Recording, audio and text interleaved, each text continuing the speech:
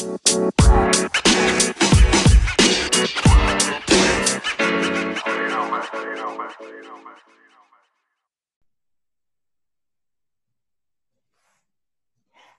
EduGladiators. Welcome to our podcast, The Arena.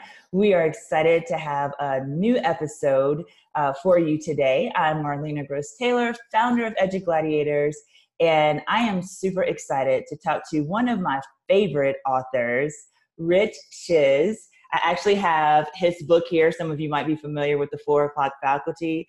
And we're going to talk a little bit about this and a rumor about a new book. But first, let's meet Rich. So, Rich, say hello to all of the warriors in the arena and tell us a little bit about yourself. Hello, everyone. My name is Rich Chiz. I am currently an elementary principal in New Jersey, formerly in the curriculum realm, and formerly a 5th grade classroom teacher and basic skills teacher and instructional coach, and a long line of different roles. But excited to be here and excited to talk about the 4 O'Clock Faculty book, as well as some impending rumors. We can't wait to hop in it. So how about we do that right now? Sure. Okay, so everyone, Rich, has a story about how they got involved in education. For me, I actually said I would never be an educator. Grew up in a family of educators. Mom retired as a middle school principal, and she laughs daily at what I do now and how involved I am now. But that was my journey. I didn't want to do it, then had kids, and now I want to know everything about it. And I'm so glad that I'm involved and can be a warrior for kids. But what's your story? How did you get involved in education? Yeah, for me, it started with coaching. So, from the time I was 15 years old and I stopped playing baseball, I had started coaching. So I worked along with my dad and also another friend's dad who coached us as Little League players. And like I said, from the time I stopped playing, I started coaching with them. I was working with 6 to 9-year-olds on one team. I was coaching another team of 10 to 12-year-olds, and absolutely loved being around kids, loved coaching baseball. And I actually went to school not knowing that I was going to become a teacher. I graduated with a degree in political science after 4 years of college, and had no idea what I wanted to do with my life. So I kind of ended up in a job that wasn't working out for me, and couldn't figure out what I wanted to do. And eventually I kind of found a program where I could get my teaching certification. I knew that I loved working with kids and students, and that's ultimately where I wanted to be. So that's kind of how I fell into education. 4 classes, they gave me a certification after I student taught, and I was hired on August 27th and handed a class roster of 27 kids, and off we went. So it was awesome, and I've enjoyed every minute of it. Awesome. I love hearing everyone's story, because I often say, school is the common denominator for most people in our country, right? Like, we've all gone to primarily public school, but others, maybe some other choices, but that is like our one common experience. Mm-hmm. And I feel that our experiences definitely impact who we are and what we do. So when I first read, I ordered this as soon as you released it, I'm like, oh my gosh, who is this guy, right? Because it's your 4 O'Clock Faculty is all about really redefining how we approach professional development. So what was your inspiration? Like, what experiences, either from your journey as a student, from your journey as an educator, led you to write this book? So it kind of started with my own PD experience. As I said, I came into the profession not having kind of any undergrad background in teaching. I went through 4 classes. It was 2 classes in the summer, 2 in the fall. I student taught, and then, someone deemed that I was ready to take over a classroom, which I was unprepared to do. And I think the key kind of came in my first year. And, I talk about it in the book. There was a time when our district was implementing a new writing rubric, and we went through a year-long training, which, I commend the district on to this day, because it's not very often that when a district is doing something like that, like implementing a new, writing program or rubric, that they're giving teachers continuous PD on it. And that was the one thing that our school did really well. The difference, though, for me was that I was a math teacher. So I was teaching math and science at the time. I wasn't using the writing rubric. And, I ended up sitting in these meetings every month on the new writing rubric and was not going back to the classroom to use it with my students. And the big mistake that I made was, walking back up to my classroom afterwards with my colleague who was also a math and science teacher. And the biggest thing that we did was complain about it. We complained about it to each other and then went about our business and never did anything about it. And it wasn't until the final meeting of the year. So we finally got to June and we said, this is a waste of our time. We went to our principal and said, hey, can we use this meeting time this month to talk about our math curriculum? And, she was gracious and said, absolutely. Looking back on it, I wish I would have started with that opportunity in September instead of waiting all year to do that. And then when I became an administrator, I had the opportunity to kind of see what professional development looked like. I went into a new district. I got to sit through a PD day. I was looking for a teacher and couldn't find that teacher. And when I asked around, someone had told me that the person had taken off for the day. And I couldn't believe it, because professional development to me is one of those days where you absolutely want to be there. You want to learn new things. And when I came back after the long weekend, I looked at our staff attendance for that professional development day. And we had nearly 30% of our staff who was taking the day off to make it a 4-day weekend. And what that told me is that we were not doing enough as administrators to make the learning meaningful and relevant for our staff. And so that's where we wanted to make sure that we were doing everything we could to improve professional development. And that's kind of where it stems from, both of those experiences. Wow, thank you for that. A couple of things that you mentioned that really stuck out to me is that, first of all, that you reflected about the PD that you were providing as a building leader, right? I wish more leaders would think about that. I know every state is a little bit different. Like you're in Jersey, I'm from the South and I've worked in a lot of different states in the South. Some states that I've worked in, PD was mandatory, right? And so I think that could cause a little bit of resentment, especially if it's not really great PD. Right. But even in places like yours where, they have maybe a little bit, it sounds like maybe a little bit more flexibility, the fact that you looked at the PD and the attendance and you were willing to change your approach is absolutely phenomenal to leaders. The second thing you mentioned was how you wish you would have gone to your administrator as a teacher, earlier in the year. You have a chapter in your book that is focused on chapter 11, dealing with disappointing PD. Mm-hmm. So I know we have teachers and leaders, parents, all kinds of people that impact kids listening to our podcast, but what advice would you give particularly teachers, but also leaders that have to go to mandated principal meetings? What would you give either of those groups advice on in dealing with disappointing PD? I think the biggest thing is taking charge of your own professional development. And, I feel like that was the mistake that I made early on in my career is assuming that somebody else is planning what's best for me and knows what's best for me. And sometimes it's not even a person intentionally not planning what's best for me, but not being capable of, whether it's mandated things or, any number of reasons that are getting in the way of planning meaningful and relevant learning for me or for any other educator for that matter. So, the biggest secret that I always tell everyone is principals and building administrators and those who are tasked with planning professional development, they would love the help, so a staff member who's an expert on something coming to me and saying, hey, at our next staff meeting, why don't we do this?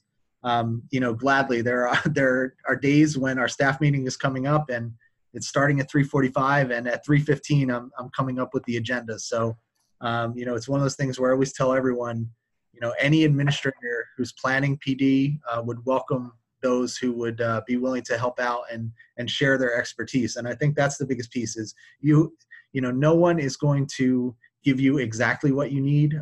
In some cases, there will be mandated things, there will be district initiatives and things like that, but you really have to take charge of your own PD. I love that.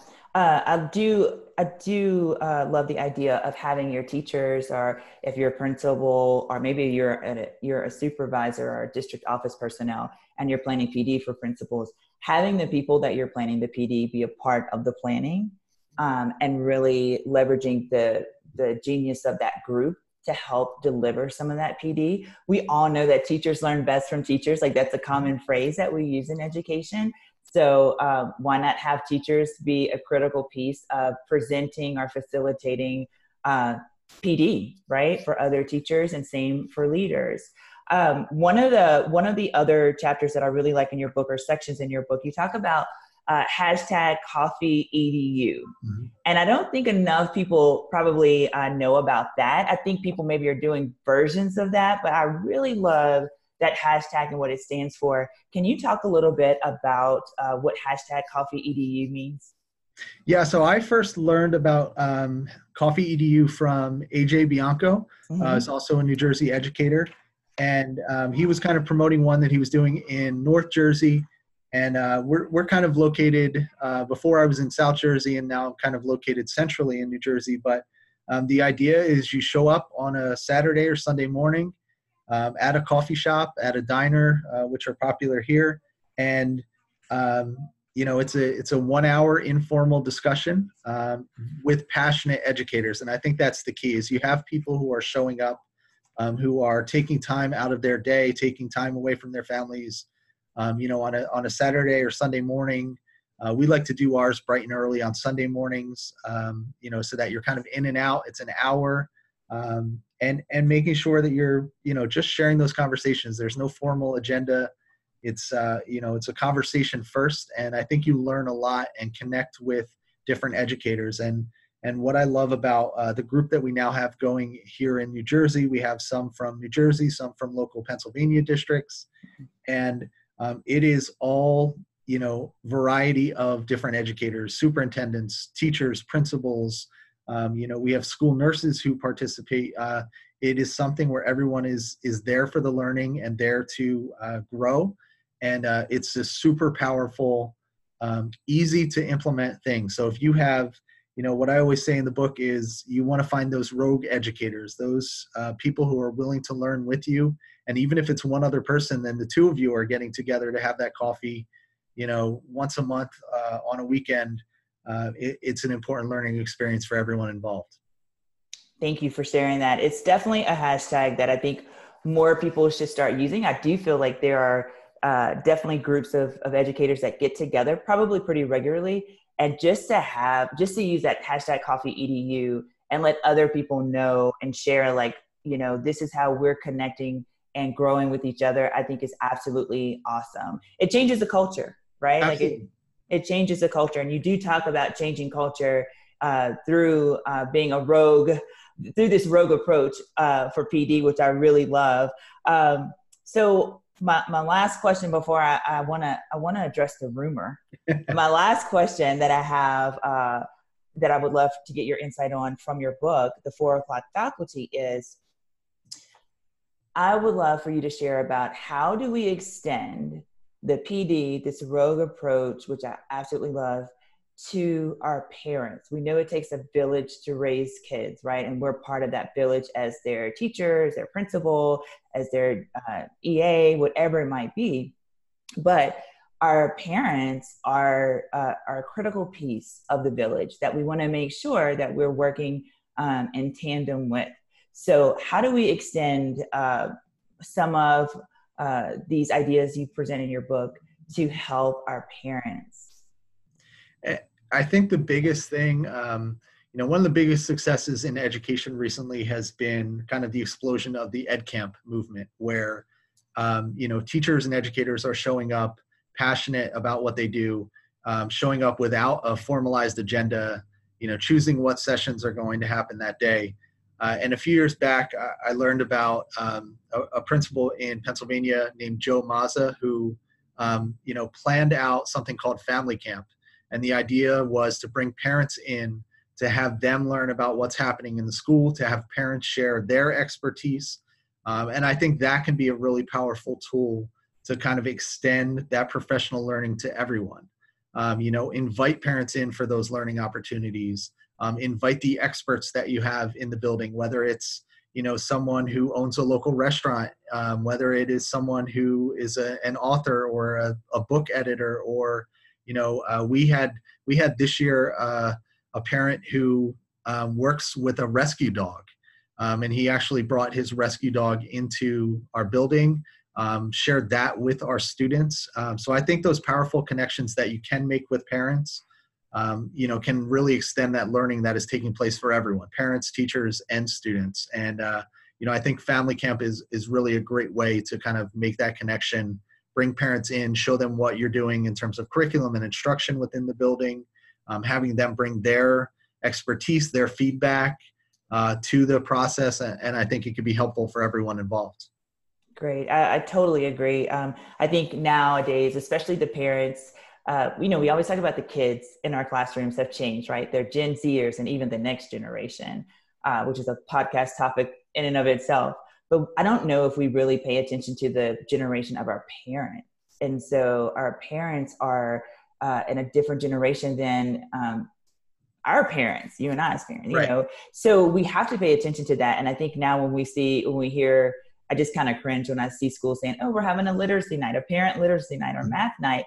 There, many times they're just so static that parents are just kind of over it because it hasn't been too long before they had to bring their parents to that maybe, or, they're not too far removed from being a student themselves. So I love the idea of having a family ed camp night, using that approach and just having a more dynamic experience for parents to learn. Okay, Warriors, I know you're waiting for this because I'm so excited about it.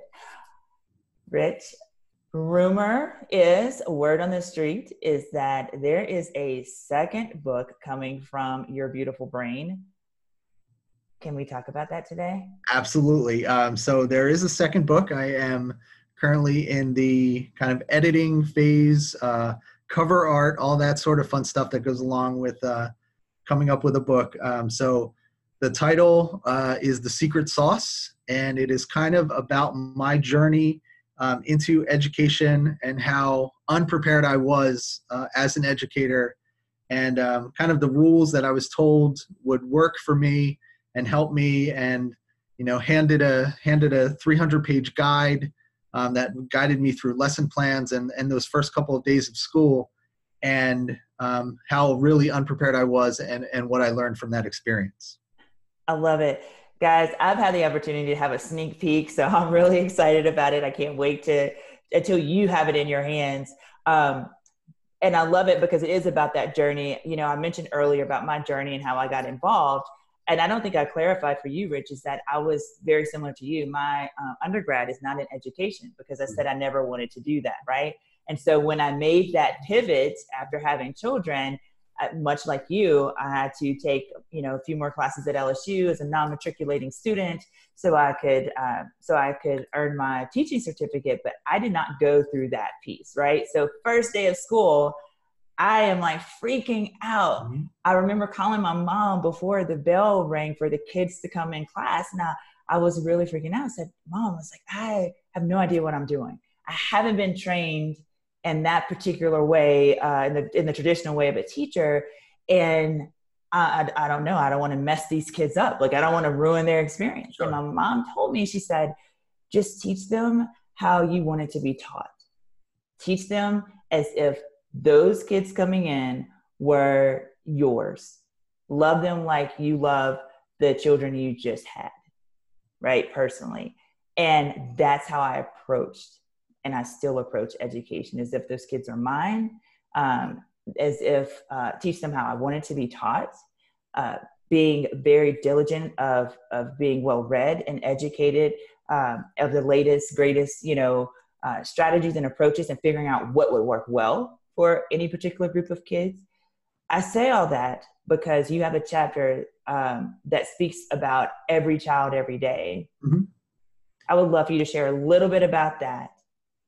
Yeah, and that kind of comes from just the experience of going into the classroom, being told a rule like don't smile until Christmas, and that was the first thing I was told is you have to establish that you have structure and you have discipline and you're not going to have any fun until Christmas because those kids need to know that you mean business and you're serious, and it's one of those things where you know what, there are a lot of kids who need that smile every day. And it is, upon each of us as an educator to take care of every child that's in our classroom every day. And whether we're having a good day or a bad day, sometimes I leave the house in the morning and you're having a terrible day and, you got stuck in traffic and everything went wrong that morning. And the moment I walk in that door, I have to turn all of that off and, make sure that I'm ready to be my best for the students that are in front of me that day. And I think that's where it kind of comes from. It's, every student every day, whether, they're having difficulties in the classroom, whether you're having difficulties that day,